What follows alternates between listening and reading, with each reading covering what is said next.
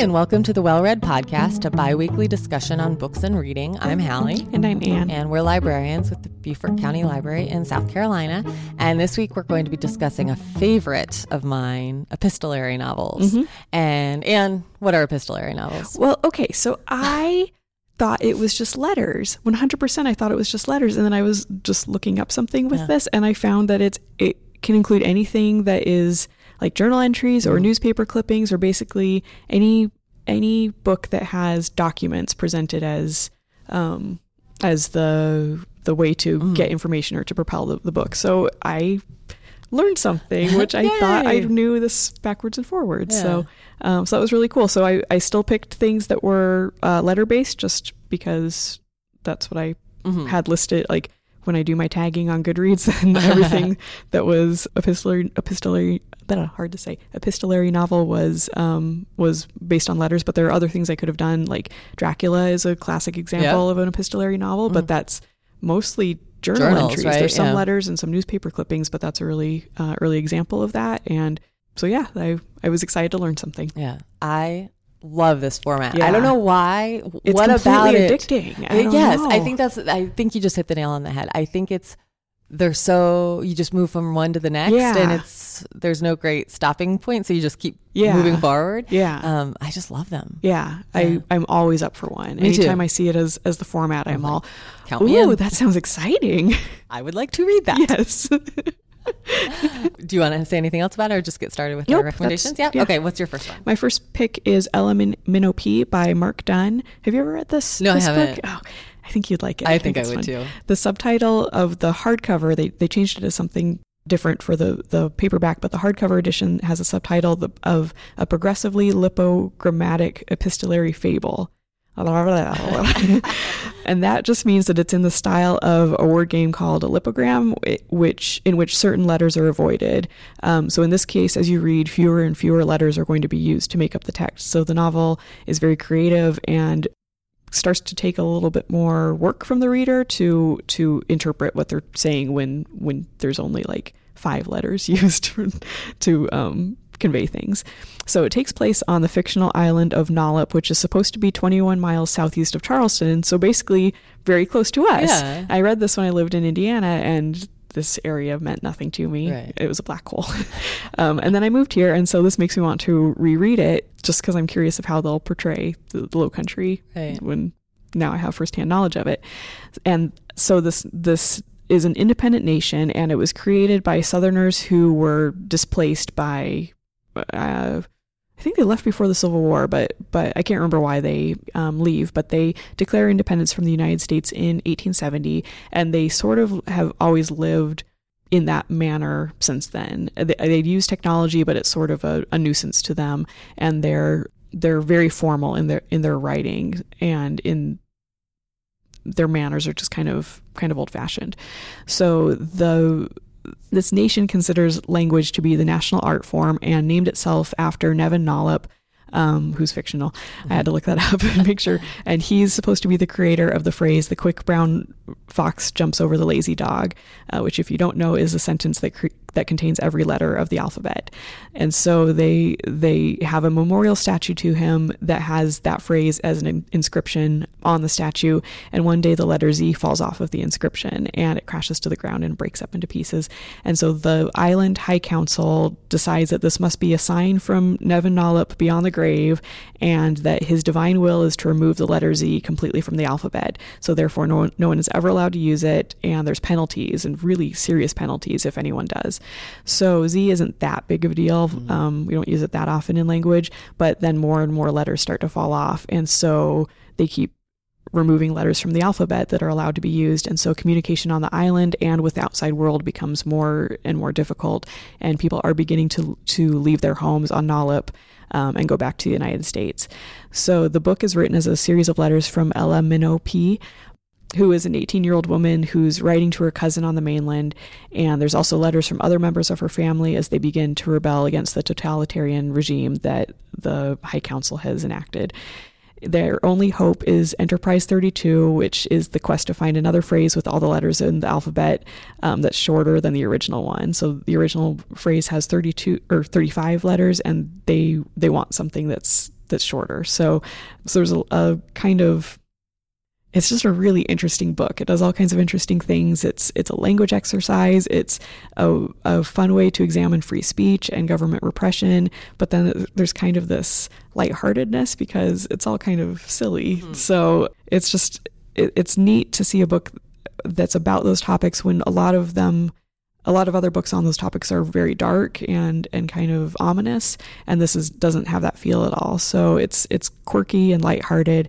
And it's just a really fun book. And it's called Ella Minope by Mark Dunn.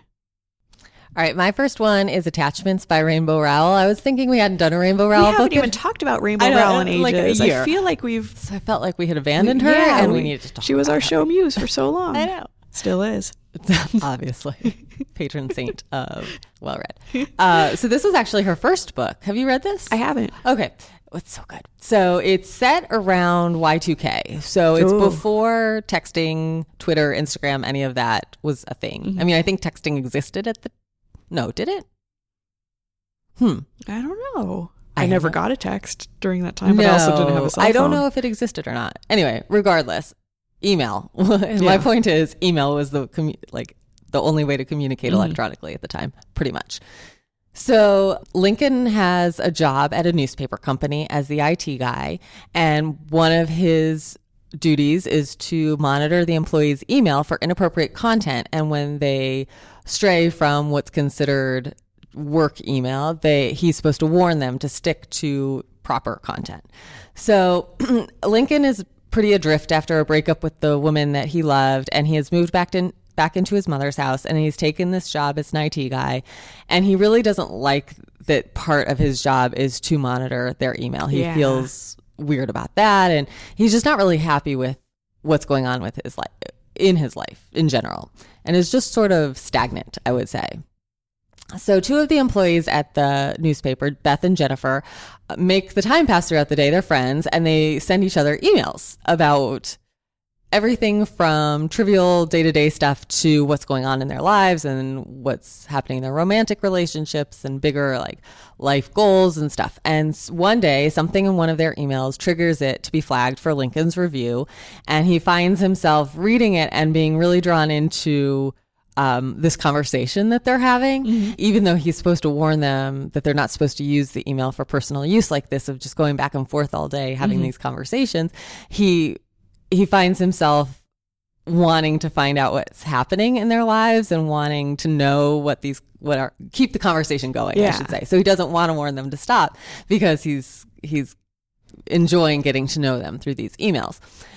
This sounds a little shady, it sounds like a little creepy that he does this, but the way it's written, it's okay for some reason. He's resistant to it, but he does it even though he doesn't want to. You know what I mean? He knows he shouldn't be, but he's just really likes these girls, from how they speak to each other and their conversations. And particularly Beth, he feels like a little bit of a spark for her because she has this boyfriend that things obviously aren't going great in the relationship. And so he thinks these things to himself about what should be happening, how she should be treated, and not this way.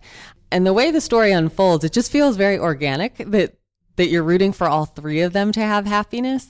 And so it's not creepy or stalkery that he's reading their emails. And it's just very relatable. And the characters, Rainbow Rowell just writes such great characters. They're a little bit quirky without being irritating. They're quirky in a way that people are quirky. Everybody has their unique. And it's not manufactured. Right. Yeah. It just feels like they're totally people you would know and hang out with and be friends with.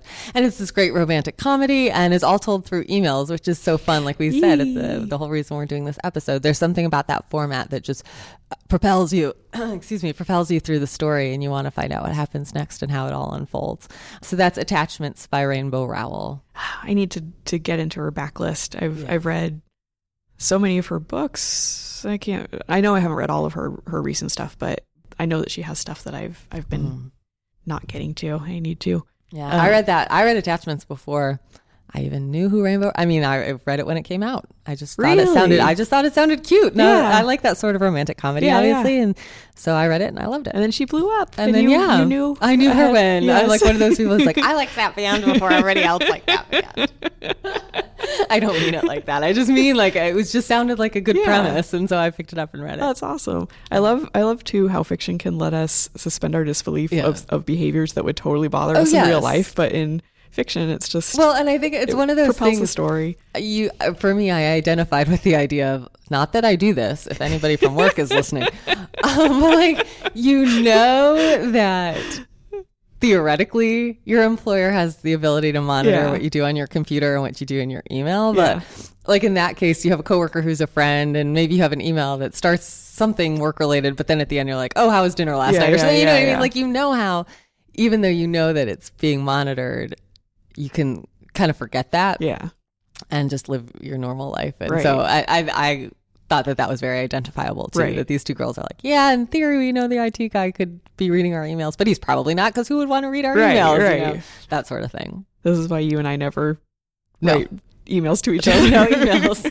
I mean, I truly email, keep it professional. But, there was definitely a time, probably around then, early 2000s, that I'm guessing I used my work email for personal stuff. Like, I don't think I thought about it at the time. Anyway, sometimes they make it a big deal of when you start a job that this is monitored, but not every job I've had, they've talked about that. No. It just was an understood big brother. So. All right. What's your next one? My next book is Sorcery in Cecilia, or The Enchanted Chocolate Pot by Patricia C. Reed and Caroline Sturmer. I don't know if I'm pronouncing that right. It's a mouthful. Close enough. This is a book that's written in a series of letters, obviously, but it started as this letter exchange game between two established fantasy writers. And I actually haven't read any of their other books, because I think they're pretty hard fantasy. Is hard fantasy a phrase? Like hard sci-fi is a phrase? Would it be epic fantasy? Yeah, or high fantasy. High fantasy. High fantasy is what it is. So I haven't read their other things, but this is I think is kind of outside of their regular style. Mm-hmm. So they each took on a role, and they created characters that they would write as, and then they developed the story as they wrote. So they didn't plan anything out ahead of time. So cool. It's a really, really neat idea. And the result is just so much fun to read. It's set in Regency era England, which always a good thing for me. And it's a version of England where magic exists, but it's completely normal, but it's not done in a magical realism way either. It's just, there's just magic in the world, and there's nothing noteworthy about this. So the book starts when two cousins are separated. One of them, Kate, is going to go to London for the season, and her cousin Cecilia is left at home in the country. And they promise to keep a faithful correspondence with each other during their months apart. Because of course Cecilia is very upset that she's left at home, and she's going to be bored, and Kate's going to have all the fun adventures around London. And Cecilia is hoping that these letters that she receives will sort of let her live vicariously through Kate and keep her entertained during these months. So immediately strange things start to happen to Kate when she gets to London. She's nearly poisoned by a witch. She's at a visit to the Royal College of Wizards, and she takes an enchanted hot chocolate that's meant for the Marquis of Schofield. And then at home, Cecilia makes a new friend named Dorothea, and she realizes that Dorothea is being spied on by a man named James Tarleton. And neither of these young men will give any information to Kate or Cecilia about why they're being poisoned or why they're spying. They just have no idea, but they're intrepid young women, and they're going to find out themselves what is happening. And so as they sort of are solving their own mysteries, they realize that their two stories are actually intertwined from many miles away. So this is perfect for Jane Austen fans. It's just so appealing to read the same romance and the same kind of comedy of manners that you get from a Jane Austen novel, but then it has these light elements of fantasy that are thrown in.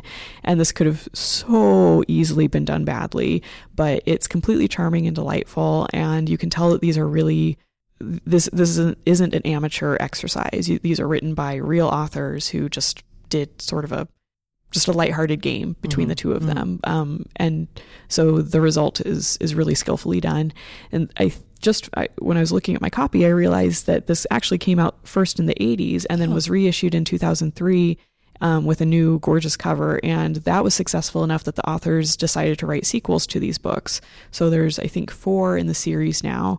And I this is the kind of fantasy that really appeals to me. I'm generally not a huge high fantasy person, but This is the real world that just has an overlay of magic over it. And so it reminds me a lot of Jonathan Strange and Mr. Norrell, if you've read that, but it's a much smaller book than that one.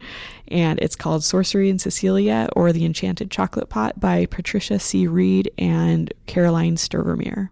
I'm literally putting it on hold as you talk. That's what you've been typing. That's what I've been typing in. I was not ignoring you. Yeah, I was listening to this description thinking I need this as soon as possible, and I am putting it on hold. Yay, my work is done here. Go home for the day.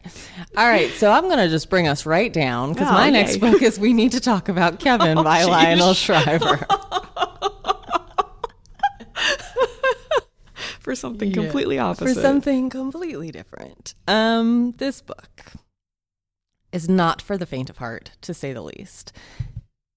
It is all written in letter format, obviously, for the theme for the day. A woman named Eva, I don't know, writes a series of letters to her husband after their son Kevin has killed 7 students and 2 adults at his school in mass murder. And she traces Kevin's life from the time he was born and was just this difficult, screaming baby up to the day that he completes this horrific act. And then afterwards, as he now is somewhere, that she goes and visits him.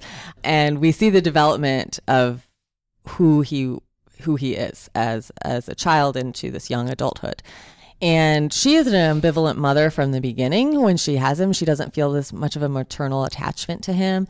And she's worried that this means that she lacks a maternal gene. She wasn't even sure she wanted kids. And then she had one and doesn't really have that bond with him. And then she feels very distant from him. And so she feels like maybe somehow she's caused his behavior to be this cold, unfeeling kind of a child, and to act out in ways that she thinks normal kids don't act out. And her husband's more of like an easygoing optimist guy, and he just writes off Kevin's behaviors as normal temper tantrums and things like that. And like the things he does are typical boy behavior, boy behavior, like a little boy's going to hit things or stuff like that. And so then they end up having another child, a little girl, and there's a fairly large age difference, I think, between Kevin and the daughter. Again, this is a book that I read probably close to 10 years ago, if not more. And so some of the details escape me, but I feel like by the time they have the second daughter, Kevin's probably 5 or something. Like he's not a little baby. I think that might be about the right age difference. But anyway, point is, this little girl is this happy, cheerful, loving child. And Ava does feel very much of an attachment and a protective mother feeling towards her. So it's definitely specific to Kevin that she feels this distance. So as the book goes along, you're learning more about her, you're learning more about Kevin, you're learning more about exactly what happened that day, even though you know from the beginning that he's killed these people. You don't know exactly how it played out. And so all of it is revealed bit by bit. And it's completely brutal. I'm not going to sugarcoat it. This is a brutal book to read. It's disturbing, but it really makes you think. And it's so insightful I just kept thinking, what would you do? What would you do if you were that mother? And you would be questioning yourself. You would be thinking, is this me? Is it just because I didn't want kids, or I don't have this? Maybe everybody else in the situation would just dote on their child and I'm not, and that's just not in me. Or is he abnormal? Or are these behaviors we should be worried about? What is normal? You know, all these questions. And then also very insightful about the psyche of this child and what drives him to do what he does. I remember reading this and it was one of those books when I finished it, I could not pick up another book right after for several days, which is so unusual for me. Usually I finish one book, I'm right into the next one. And this just would not leave my head. I could not stop thinking about it. I wanted everybody I knew to read it so I could talk to them about it. It's a very hard book to convince people to read because it's such a brutal topic. I know they made a movie of it. I have not seen the movie. I don't want to put myself through that ringer again, but it was well worth the read. It was, especially, and it felt very timely when it came out. It was like 2006 or so. And still to this day, unfortunately, it's very timely. And, anyway, We Need to Talk About Kevin by Lionel Shriver. I haven't read it, but I had it spoiled for me at some point. And, I think about stuff like that all the time because it's so easy to, when you see things in the news, to think, oh, well, he was a neglected child, and then how often that's not the case. And yeah. All right. What's your last one? Hopefully it'll be happy. It is happier. Right. I went with all kind of lighthearted books on this. I don't know why. Maybe because we did wartime stories last, and so that was my So my last book is Griffin and Sabine: An Extraordinary Correspondence by Nick Bantock, and this is one of my favorite books, actually. Oh, okay. It started an obsession with artist books and novels that are told with artwork and text. And I have a pretty decent collection, but they're scattered across several states. So I don't know what I own at this point. So I'm afraid just keep buying them. No, I don't want to get more of the same thing. So I should have been cataloging them along as I went along. Oh, yeah. That would have been smart. It would have been. I'm not that smart. Again, past and future. I know. So this story is told in a series of removable postcards and letters that are written between these two characters, Griffin and Sabine. And so the first postcard is just, it appears out of nowhere. It's addressed to Griffin, and he's an artist that's living in London, and it comes from a woman named Sabine who, the way she writes to him is very familiar, and she comments on one of his pieces, but she knows things about it that are not in the finished product. So Griffin just isn't sure where she's getting this information. And so he writes back, and he just says, how do we know each other? And I must be forgetting something. And so he wants to know how she knows so much about his art. And she replies that she's been watching his art for years, and although he doesn't know her, she now knows who he is and where he is, and that she wants to introduce herself. And so that's a very strange response. So none of it makes sense, of course, to Griffin. And so this begins a correspondence between them that begins with these postcards that have kind of surreal collages on the cover, or on the front of them. And then they developed into long letters, and the letters actually come in little envelopes, and you get to pull them out and read them, and they have stamps on them, and they're so beautiful and they're so fun, and it just makes me want to roll around on the floor with happiness because I just love this type of book so much. So a relationship begins to develop between them, and as they exchange these letters and postcards, Griffin doesn't know if he's falling in love with her or if this is all if he's starting to go crazy, if this is a mental lapse that he's having. And it's just completely intriguing to think of the possibilities of what's happening in this. So it actually was the start of a trilogy. So the book ends on a cliffhanger. And then there's a second spin-off trilogy. And then I just read last night, I hadn't been aware of this because I haven't bought any books lately, that there's a bridge book that kind of connects the two that came out, I think last year or a couple of years ago. So for me, these are things that can be revisited again and again because the story is fairly light, even though it's intriguing. The real star of this book is the artwork, and so every time you look at it, you see something different, and it's just outside of any art I've seen before, and it's just completely enchanting. I think I really, really love this type of book, and I love Nick Bantock and everything that he's written. So if you want to get into that, it's called Griffin and Sabine: An Extraordinary Correspondence, and I give it my double thumbs up. All right. My last one is Sleeping Giants by Sylvain Newell. And this is actually not the book I was planning on talking about, but I read this over the weekend and I was like, hey, this totally fits. I'm going to talk about this. I had no idea. Oh, I thought when I saw you were reading it, I thought you were reading it for the podcast. No, there's a podcast and a blog that I follow, and she had recommended it, and I was like, oh, I'll try it. Mm-hmm. And I was like, hey, this is perfect for our topic. And I love it when that happens. That's coming out like it just came out, didn't it? Recently, or just about to? I think so. Waking Gods. Yeah. This is when you talked at the beginning about thinking epistolary novels were just letter writing. This is the definition of epistolary novel, and that has interview transcripts, newspaper articles, government documents, journal entries. So it's not letters. Yeah. It's all the other. Do you think stuff. Part of the fun is picturing yourself going through a book of like a big box of papers and just sort of piecing together? Oh, I don't know. I think that's for me. For you, is it? I don't think so. For me. I don't think so. I think that sounds fun to me. Yeah. I just like the structure for some reason of not like the quickness of the quickness and like what's going to be next? Is it going to be a government document? Is it going to be an interview? I don't know. I like that part of it. So I guess in theory, sort of the same idea, like just mentally going through that. Yeah. I picture that the physical act of like, okay, well, there's this newspaper clipping and what does this have to do with it? Yeah. Okay. So, let's write one of these. I know we should. What can it be? I'll think about that. So one day a young girl is riding her bike in the town of Deadwood, South Dakota, when she falls into an enormous hole in the ground and lands in the palm of a hand that is this huge metal sculpture thing. Oh. And nobody knows what it is. Nobody knows where it came from. This hole didn't exist like before. It just suddenly appeared. So, of course, people immediately are looking into what this is and how it developed. But she's this little girl, so she just goes about and lives her normal life and eventually becomes a physicist. And years later, nobody has ever been able to solve what this hand was, where it came from, anything like that. And it's just sort of sitting in a warehouse somewhere. And she is recruited onto a team that's top secret, and their goal is to determine what in the heck the hand is made of, where it came from, what it means, and is it part of something bigger, or is it just this solitary thing?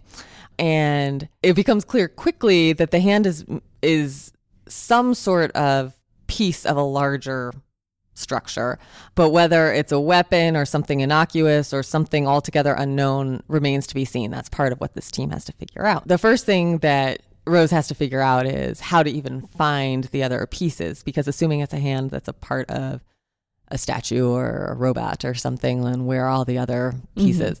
So that's the first puzzle she has to solve.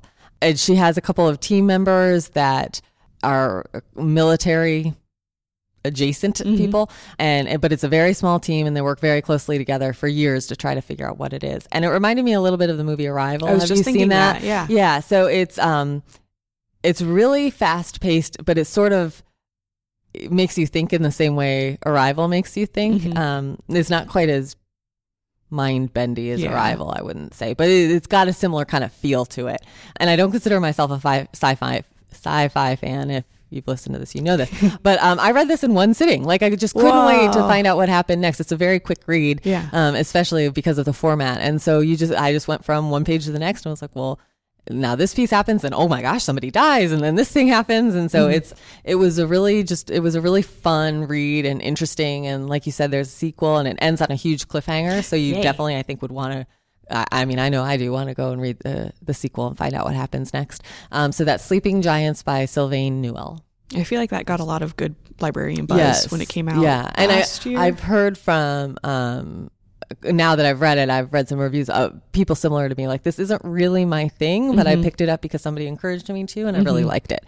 And that's sort of how I felt. It's one that I thought, oh, this is different, but I enjoyed it a lot. That sounds awesome. Yeah, it was good. All right, so we'll be right back with what we're reading this week. Oh, no, before we do that, just kidding. So this was epistolary novels, so I didn't choose this book, but I just have to say that one of the greatest letter books of all time is 84 Charing Cross Road. Oh, I still haven't read that, but I know that I need to. It's about a woman and a bookseller, and it's a true story, and it's so good. Yeah. Okay, now we'll be back in 1 minute with what we're reading this week.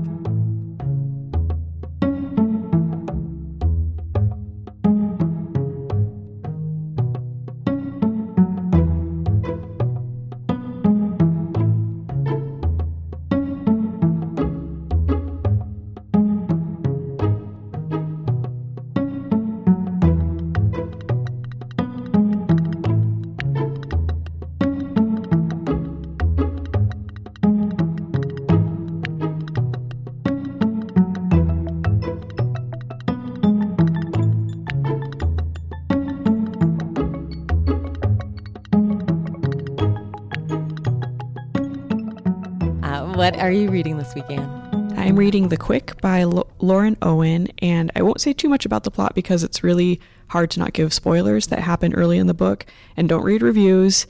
They give too much away, and I had this book spoiled for me, and I was not happy about it. So do yourself the favor, if this sounds like it's interesting to you, don't read anything. It's set in 1892. And it's about a young man named James Norbury, who's an aspiring poet and playwright, and he has recently moved to London after graduating from Oxford. And when he was there, he never really fit in. He had kind of a weird childhood where his mother had died and his father basically left to, I can't remember where the father lives, but he basically left the two children to be raised by other family members in a big decrepit house, very Gothic. So he doesn't have any money, and he doesn't have the social ease that other people have at Oxford. So he has a hard time finding friends. But through some connections, once he moves to London, he moves in with a man that he vaguely knew at Oxford, more by reputation, who's named Christopher Page. And through Christopher, he begins to feel true happiness and that he's finally found himself. And then he disappears. And so his sister Charlotte leaves their home in Yorkshire to find him.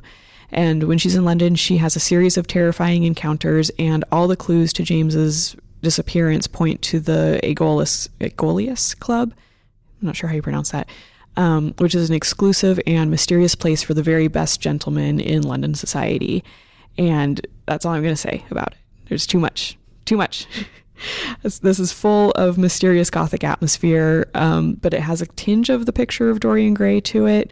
It's all about dandies that have a sinister secret they're hiding from the rest of the world. So you can pretty much give me anything that's labeled Gothic Victorian London and I will gobble it up with a spoon. So this is not anything outside of my comfort zone. But the writing is really strong for a debut novel. I was kind of surprised by that. And the plot twist may not appeal to everyone, but you find out pretty early on, although saying that, it's a 500-page book, and so finding out the plot twist after the first 100 pages, you're still committing a decent amount of time to it, but it reads really fast, so I didn't feel like it was something that took too long for me to find out where the rest of the book would be going.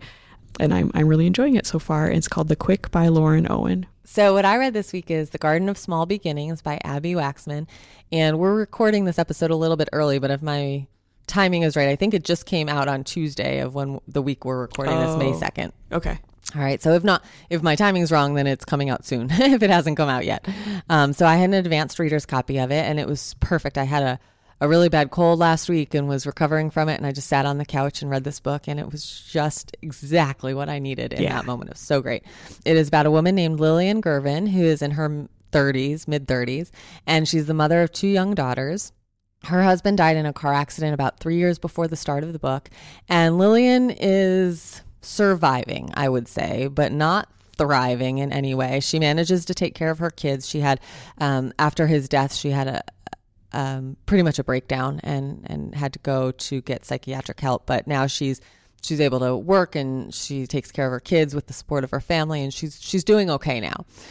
But she hasn't really moved forward. She's not ready to move forward. She has a lot of encouragement even from his parents to start looking maybe for somebody new to spend her life with. She's still young and she has no desire to do that.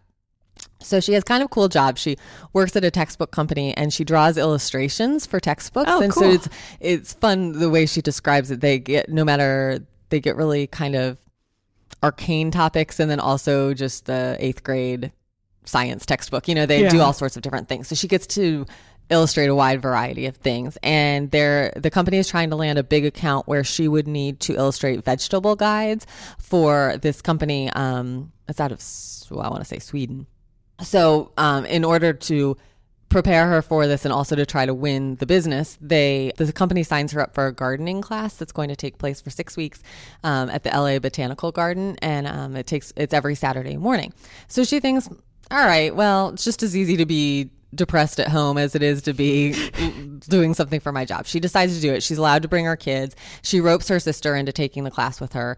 And this class is taught by this good-looking, kind man, and it's populated by a variety of interesting, quirky people from different backgrounds, and they each have their own reasons for taking the class.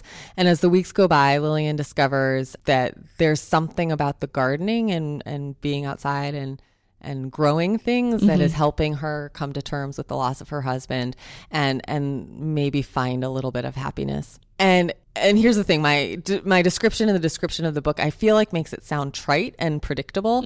And while it might be, I mean, I think you know kind of where the story is going when you pick up this book. It's also really, really funny, and it's got it doesn't downplay the grief at all or gloss over that, trivialize it. Yeah, and and the effect that the grief has on an entire family and what that feels like. And I think she just balances the author, and I think this is her first book. She balances the humor with the sadness really well. And I especially love the relationship between Lillian and her sister Rachel, because they obviously care about each other enormously and are very supportive of each other, but they also don't always, it's not all sunshine and roses either. And so I just felt like it all the relationships felt genuine to me, and I just loved it. And there were no pat answers either. And I just really liked all of that. So that's The Garden of Small Beginnings by Abby Waxman. All right, so we're done, right? Yeah. Let's go back and say all the books we talked about this episode. This week I talked about Ella Minope by Mark Dunn, Sorcery in Cecilia or The Enchanted Chocolate Pot by Patricia C. Reed and Caroline Stervermeer, Griffin and Sabine, An Extraordinary Correspondence by Nick Bantock, and this week I read The Quick by Lauren Owen. Yes, hard to say for some reason. And I talked about Attachments by Rainbow Rowell, We Need to Talk About Kevin by Lionel Shriver, Sleeping Giants by Sylvain Newell, and what I was reading this week was The Garden of Small Beginnings by Abby Waxman. If you'd like to get in touch with us to give us feedback or a suggestion on a topic you'd like us to discuss, you can email us at wellreadpod@gmail.com. You can find us on our Facebook page or on Twitter at wellreadpodcast. Please rate and review us on iTunes or your other podcast provider of choice. Our podcast is engineered by Adam Farver. Our theme music is Kitten by Poddington Bear. We keep our show notes at BeaufortCountyLibrary.org/well-read, where you can find a listing of every book we talked about in this episode. Thank you all for listening, and happy reading.